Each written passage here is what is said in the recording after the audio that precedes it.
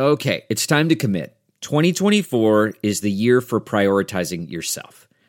Begin your new smile journey with Byte, and you could start seeing results in just 2 to 3 weeks. Just order your at-home impression kit today for only $14.95 at Byte.com.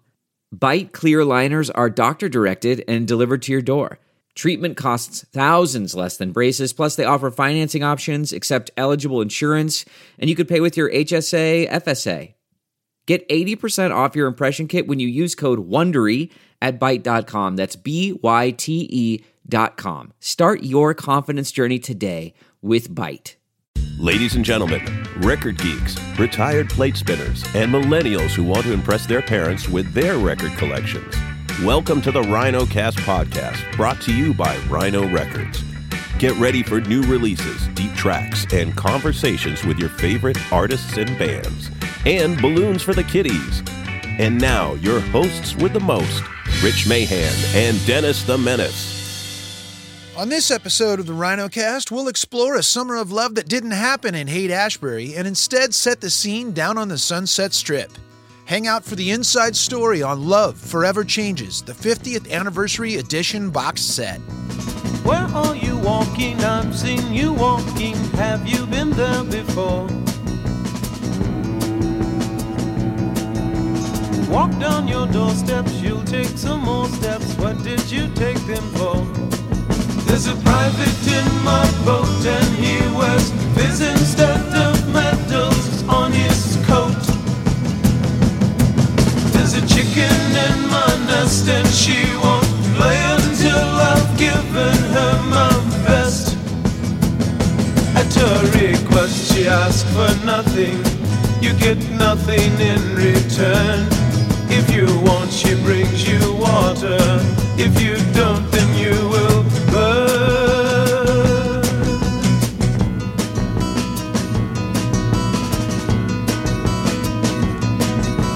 You go through changes, it may seem strange. Is this what you're put here for? You think you're happy and you are happy. That's what you're happy for. There's a man who can't decide if he should fight for what his father thinks is right. There are people wearing crowns who'll screw you up, but they would rather screw you down. At my request I ask for nothing, you get nothing in return. If you're nice, you'll bring me water. If you're not, then I will burn. Hey, Rich. Hey, Dennis. I was 10 years old during the Summer of Love. How old were you? I wasn't around yet, but I was getting ready to be. Today on the RhinoCast, we're celebrating a rare Summer of Love release that didn't come out of Haight-Ashbury. No matter how old you are, you'll definitely dig the new Rhino 50th Anniversary Edition box set from Love Forever Changes. 4 CDs, a DVD, and a hardbound book. Tons of rarities, including singles, a rare video, and the debut remastered versions on CD and vinyl. And we have 3 special guests to take us deep into the making of the record. Jack Holzman, founder of Elektra Records, Bruce Botnick, producer and engineer, and music historian Ted Olson. We've set the scene. Let's go. Would you introduce yourself, please? I'm Jack Holzman, the founder and for many years chief executive of Elektra, 23 years to be precise. Love is all we need, so let's get into some love. In 1965, I was at the Newport Folk Festival. That's not unusual because I would go every year. That was the evening Dylan went electric with elements of the Butterfield Blues Band, which was my group. We were moving, I thought, towards something much different from folk music, which is what I had been doing for years, and then the singer-songwriters. And then there was a void between 1961 and 63 and 4, where the whole transition from folk music to singer-songwriters was working itself out, and there were not that many artists I wanted to record. So I was always looking for something to do. And I did a 13-volume series of sound effects, which took a year to record and which are still in print and were remarkably productive financially, as well as great fun. I was looking for a new direction, and when Dylan went electric, that got me. But I knew that I was not going to find what I was looking for in New York City, not because it wasn't there, but because the majors were all over that. But they were less attentive on the West Coast. And that meant I should be out there looking for things. And I came out here, and as my practice, I would get a LA Weekly, which was a free magazine, and I'd go through all the ads. And I came to one that said Love. And I said, what a cute name for a group. I ought to go check them out.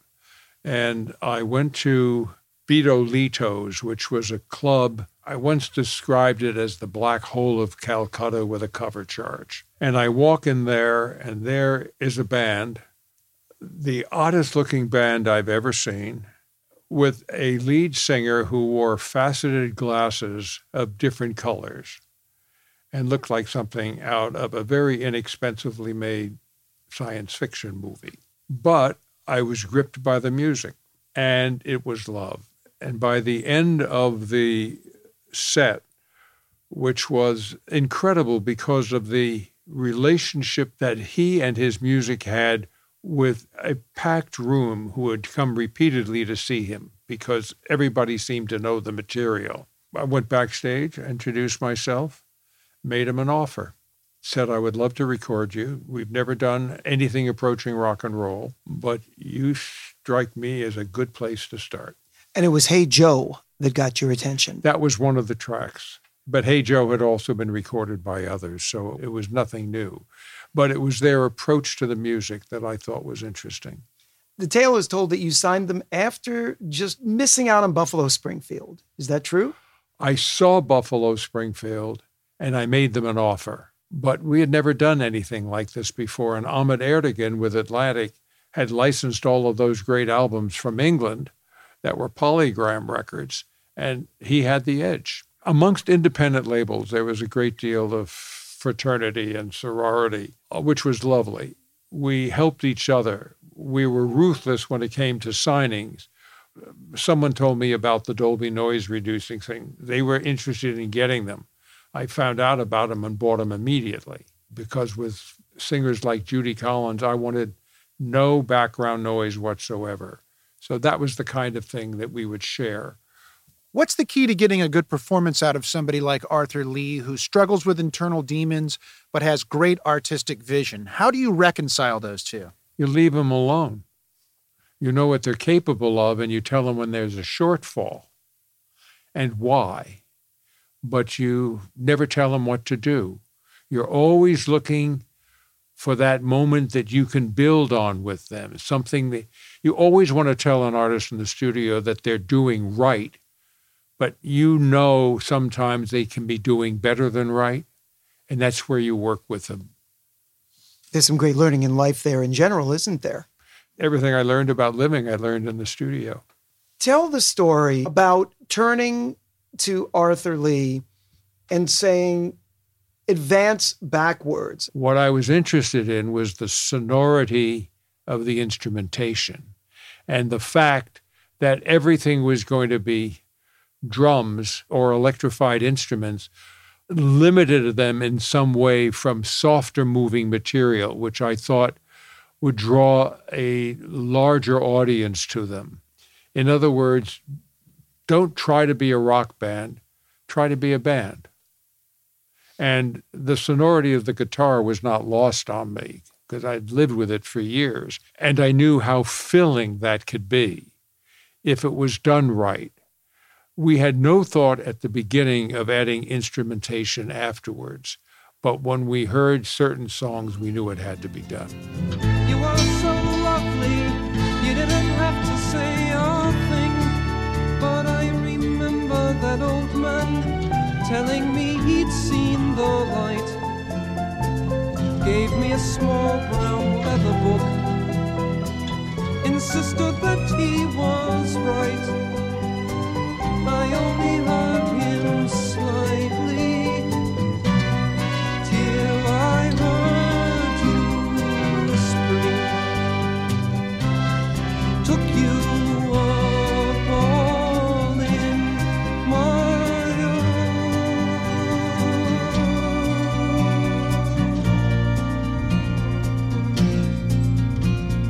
Dear old man,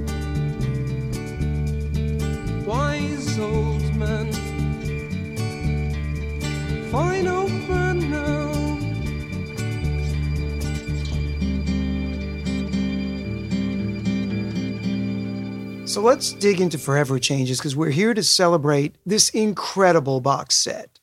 The amount of things that have been curated here is just... Yeah, there is everything. This is for the intense love fan who has lived with this album as a beacon in their lives. There are 4 CDs and several LPs, and it's all there. There's nothing left. What we're doing is we're providing a sort of sonic schematic of all of the elements that went into the final thing. So if you wish to parse the album, this is the way to do it. Bruce was truly tested on this record, wasn't he? Yes, he was. My relationship with Bruce was the first Love album when I went into Sunset Sound Studios a couple of hours early before the session because I wanted to get the feel of the room and see the echo chamber and all of that stuff. Wanted to see the console. And it was pretty bare bones. The studio had been recommended to me by someone. They said it had a good chamber, which is always helpful. Not that you use a chamber overtly, but it can round up a sound. If you know how to use it, know how to place the microphones in relation to the speaker, all of which I had learned over time, because most of my records I had made myself with my own portable equipment. Anyway, I run into this guy, and I think he's probably the assistant to whoever the engineer is, and that engineer hasn't shown up. But then he tells me he's the engineer. I think he was 19 or something, and he was fabulous. We had done the Butterfield album, and we had done it 3 times before Paul Rothchild thought we had it right. But Bruce gave us a master course in how to record rock and roll. That was 1965, and we've been friends for over 50 years. Wow. And we've worked together. When this album originally came out, it wasn't as well received or highly regarded as it is today. Back then, when you realized that was the case, did you ever think that maybe that would change in the future? I didn't know. Because if you weren't recognized within the first couple of months of the release of a record, the chances of it being picked up later on are really small. But I thought the record had longevity built into it. I was disappointed it didn't do more, but remember, Arthur was not a guy who would help us when it came to performing and traveling. I got him to New York once, but then he insisted on taking a flight back that very evening. The band would not leave Southern California. They turned down Monterey. Terrible mistake. And the Doors, who wanted to do Monterey, weren't invited, but Light My Fire was driving everybody up at Monterey nuts. So I want to geek out a little bit because one of the things I remember from when I was, and I'm a little younger, but I remember Elektra was one of the first labels that put out stereo 45s. This new version, you've got mono mixes, you've got outtakes, you've got single mixes. The learning and the amazing things that come into your ears as a result of really hearing all these different versions and hearing, because we all know that a single release for Top 40, you bumped up the bass, you did certain things there. You really get to live every inch of this album, not the marketing for this album, because I know you don't care about marketing. I know that well. I care about an album's success. I've noticed over the years that art first and money follows. Tell us about the songs that really speak to you on Forever Changes. The song that speaks to me the most is Alone Again Or. So Alone Again Or was, I thought, the most compelling and inviting song of the whole group. Yeah, said it's all right. I won't forget all the times I've waited patiently for you. And you'll do just what you choose to do. And I will be alone again tonight, my dear.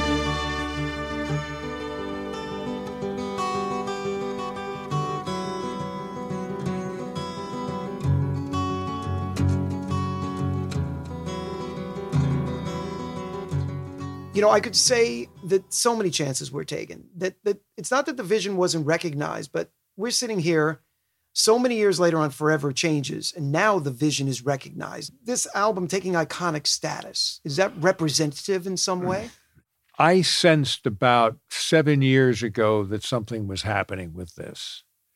And all you can do is shed a happy tear and watch it evolve.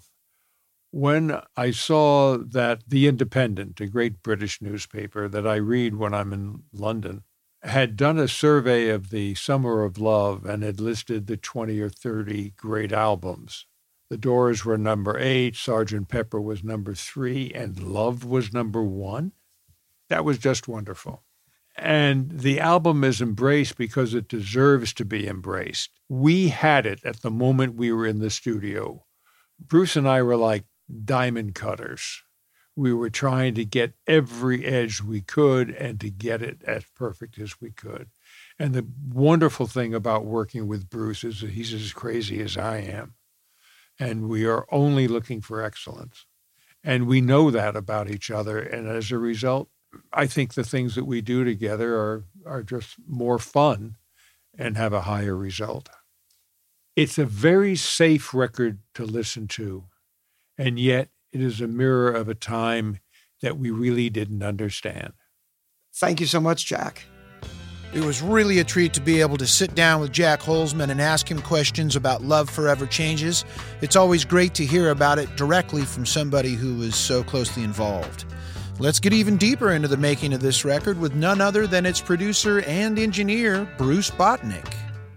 We're here to talk about Forever Changes. Yes. Your name obviously synonymous with Elektra Records. That's a given. And a blessing. First time I ever recorded, or that I knew Jack, was on the first Love album, 1966. Really? Yeah. That was before the Doors. Wow. He came out, produced the album. I think we recorded it in like 2 days, which was not unusual. And then Jack went to New York. I mixed it. It was on 4-track. Sent him the mono and stereo masters, and that was the beginning of a great relationship. So if you'll excuse my expression, let's set the scene a little bit. All right. And let's talk about Buffalo Springfield getting in the way of the original man who was going to get involved in the album. When it looked like Paul Rothschild wasn't going to be involved, and I had a pretty good relationship with Arthur, always thought that he was a great poet and always looked on the funny side of things. Anyway, it came time to do the album. And I had just finished Buffalo Springfield again and become friends with Neil Young. And this all came through Jack Nietzsche, the arranger for all the Phil Spector records. I knew Neil was going to leave the Springfield. And I said, hey, Neil, you want to come make this record with me, with this band? So I went to Jack and I said, Jack, Neil is agreed. He'd like to do it. And I don't think we even got to one rehearsal. And Neil came back to me and he says, man, I'd love to do this with you, but I've got this fire inside me and I got to do my thing. So he left, and so I just took it on. That's what happened. I called Jack and told him, and he went, oh, I trust you. So this became your baby. It was my baby. This became your baby, and you are now engineer, producer, psychologist. Something like that. And many other things. The quote is that the band wasn't up to the task. They weren't. We went in and did a little rehearsing, at least Arthur did. And I went to one of the rehearsals and the band was listless. You know, they weren't inspired for reasons that I don't know. And I said to Arthur, Arthur, because I was doing a lot of sessions with the Wrecking Crew, which was the top band that backed everybody up here in town. We put a session together and they came down. The band sat on the couch in front of the console. Arthur went out in the room. Arthur and Johnny were And Johnny. there, right? Yeah. And played acoustic guitars on it with the Wrecking Crew, and we laid down the tracks. Tell me about those few hours. Just give me They were a quick, little 3-hour perspective. session for 2 songs. Which the Wrecking Crew knows how to do, because they sit down, they get their charts, and they play. Yeah, usually they could do a song an hour. But tell me about looking over your shoulder at the band and the looks on their faces as they're watching their parts played. Was it motivational for them to get off their you-know-what? It wound up to be motivational. At that time, they were unhappy. I swear that I saw tears, but Johnny Eccles has since said, no, that didn't happen. So I'm going to, whatever. It's okay. But it motivated them. And they went in and woodshed for a week. I mean, they all said after the date, we want another shot at this. And by the time we were to record, couldn't get into Sunset Sound Recorders. So went down to Western Recorders, Studio One, which Barbra Streisand recorded there, Sinatra. It was a relatively big room. And we did all the tracks for the album in 2 days. And the only thing that I wish we had done was to go back and do the songs we did with Wrecking Crew. But Arthur was very happy with those, so we just kind of laid with it. Let's go back to The Daily Planet and More Again, which were the 2 Wrecking Crew songs. Mm-hmm. If somebody's listening to this record, where do you think there was a sea change? What would somebody notice? The Wrecking Crew are precise, obviously. You can notice it in the drums and the bass. Hal Blaine and Carol. And Carol Kay. On the way that she played the bass with a pick. You can it really stands out. You recorded this in 4 to 5 days. That's how long it took to make records back then. Yeah, but after we finished that, of course, then I did vocal overdubs with Arthur. And we went up and did some guitar overdubs with Johnny up at Leon Russell's house, which was great because in his kitchen off the studio, he had a freezer full of ready-made scrambled eggs and bacon. And you just took it out and popped it into one of these newfangled microwaves, and you had scrambled eggs and bacon. Would you tell the Benny Goodman story? Yes. When we were at Western Recorders, I believe Brian went down the hall and found Benny Goodman. He was doing a session there, and he invited him in. So all of a sudden, the band's out there playing, and Benny Goodman walks in, and he sat down. He spent about an hour, and he enjoyed it, because you could tell Arthur's jazz influences. They were big time. Bop, bop, yeah, things like that. This many years later, going back to all of this deep stuff that's in this new box set, it's not about standing the test of time, is it? It's about rediscovery of something that maybe was never discovered in the first place. This album, you listen to it musically and listen to the words. Arthur, the snot is caked against my pants. It is turned to crystal. There's a bluebird up in the tree. I think I'll get my pistol. It's just incredible images. I don't want to say it was ahead. It was with the time because it's like when I got Angel, the arranger, to come in to create the orchestral parts with Arthur. And in those days, sharing musical styles was not unusual. I remember we'd be doing a Doors session and down would come the Mamas and Papas or, somebody sitting there just out of nowhere, the Byrds would come, David Crosby, and just hang, and exchange ideas. So by infusing a little bit of the Tijuana brass, which was very popular then, was not a bad idea, but we took more of a Spanish look than, the Mexican. I love Ann Moore Again. And I love Old Man. I love the whole album. It's really hard to define one song or that I dislike one song. There was nothing on the album that I didn't like. And you have to understand when you're in the zone and you're making an album, you're not thinking about the future or what didn't happen or what did. You're in the moment. And if you're doing it right, you're just responding to the music as it comes in, and you're taking it to the next level, and you have that moment. Arthur Lee was truly one of a kind, wasn't he? He was great. One of the great blessings of my life is to have been with Arthur and with Jim Morrison. The two of them were great poets, period. That was producer-engineer Bruce Botnick and his recollections recording Love Forever Changes.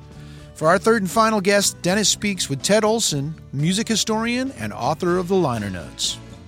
Would you introduce yourself, please? My name is Ted Olson. I teach at East Tennessee State University. I grew up in Washington, D.C., and witnessed quite an active folk revival, so I was very interested in the ways in which musicians were kind of reinterpreting traditional music and taking it to new places. Kind of also became simultaneously a folklorist, and it led me to seek a lot more about the stories behind the songs, behind the music that I loved. This is going to be Dennis the Menace and Ted Olson's Love Forever Changes, Myths versus Truths. It's like a game show. I'm going to read the myth, and you're going to tell me the truth. The whole story about this being an LSD movie soundtrack, according to a major publication that shall go nameless, it involved Bela Lugosi's mansion and supposedly a lot of drugs. Well, I guess the truth is drugs were part of the daily life of many musicians at the time, and Arthur Lee was famously, at times a user of said substances. But I think the important thing to say is to consider Forever Changes as, in some ways, a drug-related soundtrack is missing the whole point. The fact is, Arthur Lee was a very imaginative songwriter. And one would guess that probably his songwriting didn't happen because of substances. It happened because of his imagination and his experiences, the things that he wanted to say and had to say. And it was a very difficult time in America, in the world, in Los Angeles. And Arthur Lee was saying what he had to say at the time, and the imagination was running wild through that Los Angeles landscape and those international happenings, and they're all kind of filtered through those amazing lyrics that he wrote. Well, I remember when you used to look so good, and I did everything that I possibly could for you. We used to ride around all over town, but they're putting you down for being around with me. But you can go ahead if you want to, 'cause I ain't got no papers on you. In the middle of the summer, I had a job in a plumber, just a pass for the ball. It was you who wanted to ball all day. We were walking along, honey, hand in hand. I'm thinking of your mama when you're thinking of another man. But you can go ahead if you want to, 'cause I ain't got no papers on you. No, I don't. I ain't got no papers on myself. Psychedelic pop. There was, the word psychedelic in 1967 was applied to everything from bubblegum to tie-dye shirts to hairstyles. But to position Love Forever Changes as a psychedelic pop album. Well, psychedelic pop conjures perhaps memories of some of the true hits of the day that made an effort to kind of pick up the mantle of Sgt. Pepper's Lonely Hearts Club Band, released in the late spring of 1967. People remember Incense, Peppermints, and some other major hits of that era that overtly tried to capitalize on the kind of exotic sounds of Sgt. Pepper's and earlier Beatles tracks, such as those from Revolver. So the aspect of Forever Changes being seen as a pop album kind of misses the point, in that the very fact was the album was way ahead of its time and was overlooked by most. Had it been concerned with producing a soundscape that met the zeitgeist of that moment, it might have sold better. I like to think of Forever Changes as kind of an art song cycle. Alternate mixes, backing tracks, them singing Wooly Bully casually in the studio, the Alone Again single mix, remixes. Just an incredible, incredible body of work to take this legendary record and bring it to us today. Tell me a couple of things that perhaps, Ted, you know even more than Jack and Bruce do about this record from your research. And let's go deep into a couple of particulars on this new release. From my vantage point, I suppose, as kind of a student of the album and a scholar who's kind of been compelled to tell the story of Love and Forever Changes in the liner notes, I definitely can say some things about what people can look forward to on the box set. Some tremendous discoveries on the box set that are being made available, in some cases for the first time, and in other cases the first time in a long time. For example, a mix that is presented in high definition on a DVD of that Bruce Botnick mix to be heard for the first time. And then in addition on that DVD is an extremely rare video that was made. It was early 1968. One of the producers and engineers who worked for Elektra Records at the time, Mark Abramson, made this video of Love in their Los Angeles hangout. In fact, was a video that was promoting their single that was made in January of 1968, Your Mind and We Belong Together, backed with Laughing Stock. This was a one-off single that was really the last we heard from the classic lineup of Love in the studio before the band disintegrated. So it's a very important piece of the puzzle. It's a pioneering music video. You could see it that way. The mono mix. This will be the first time that people will have heard that mono mix in, 50 years.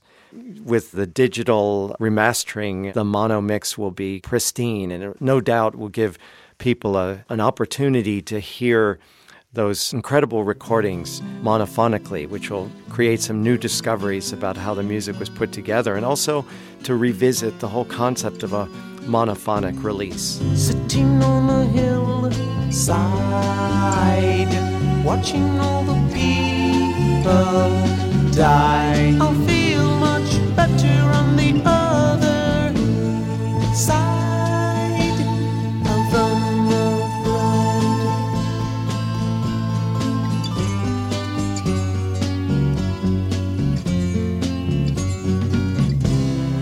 I believe in magic. Why? Because it is so quick. I don't need power when I'm hypnotized. Look in my eyes. What are you seeing? I see. How do you feel? I feel real phony when my name is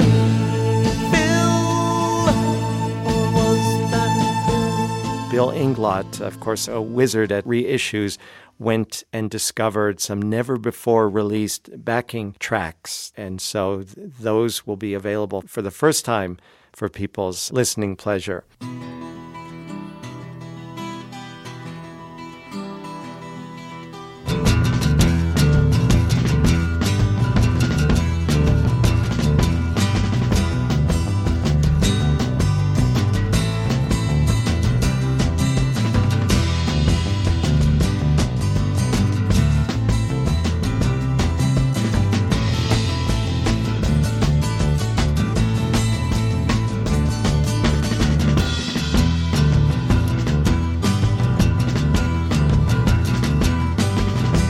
Perhaps I should say a quick word about the title of the album. Sure. The album was slated to be called The Third Coming of Love. It would have suggested that this was the third album in which they brought all their many strands together into one coherent statement.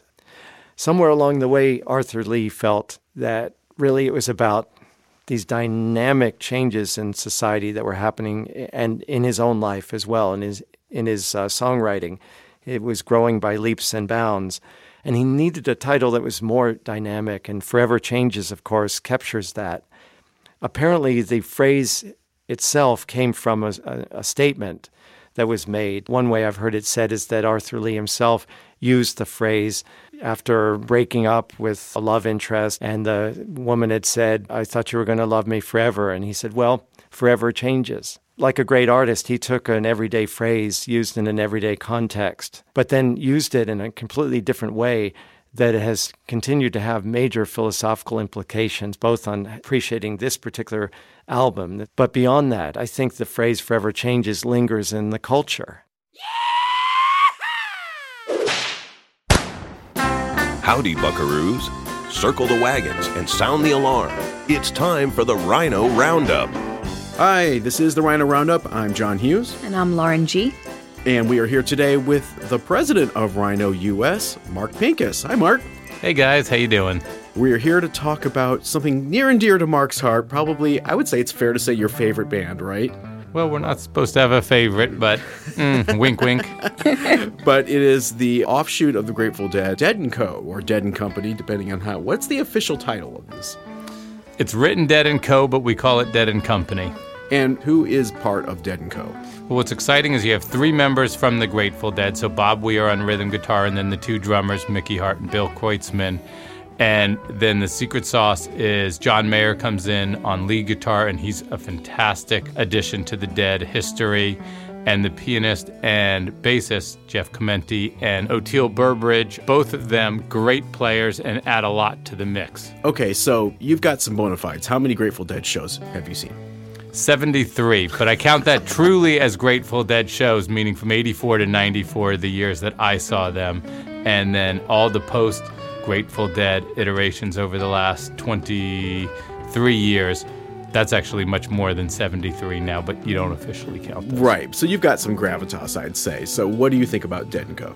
I think it's fantastic. I mean, it's really, having been there for the first 2 nights that they did in Madison Square Garden in October 2015, right as the band was finishing their 50th anniversary year, everybody was sitting there very skeptical of John Mayer, and by the 3rd song, he won the crowd over, and now it's amazing how good it is.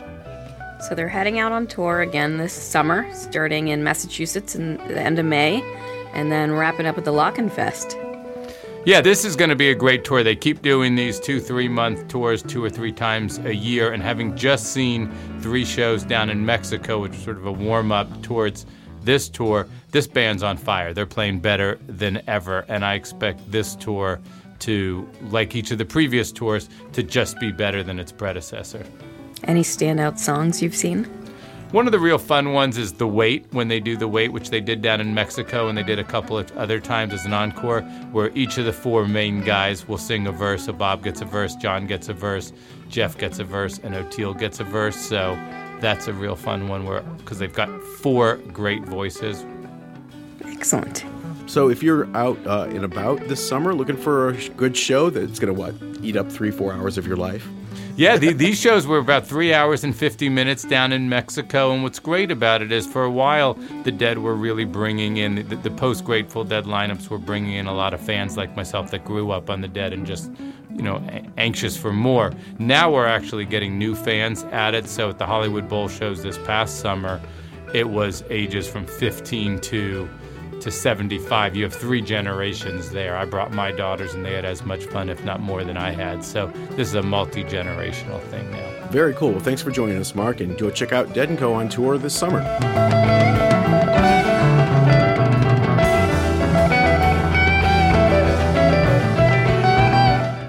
Hey folks, thanks for tuning in and learning a little bit more about Love Forever Changes and the new 50th Anniversary Deluxe Edition out now. Rich, I know we asked a lot of questions today, but I have one more for you. What's that? Where can I get all the music I just heard? You can go to rhino.com. You can go to your favorite local record store. You can go to your favorite streaming service. You can go to your favorite download service. There's a lot of options. There are, and that's a good thing because I don't know about you, but I want more of that music. And last but certainly not least, don't forget to hit that subscribe button so you don't miss the next RhinoCast. Executive producers for Rhino, John Hughes and Lauren Goldberg. Produced for Rhino by Pop Cult and Rich Mahan Promotions, all rights reserved.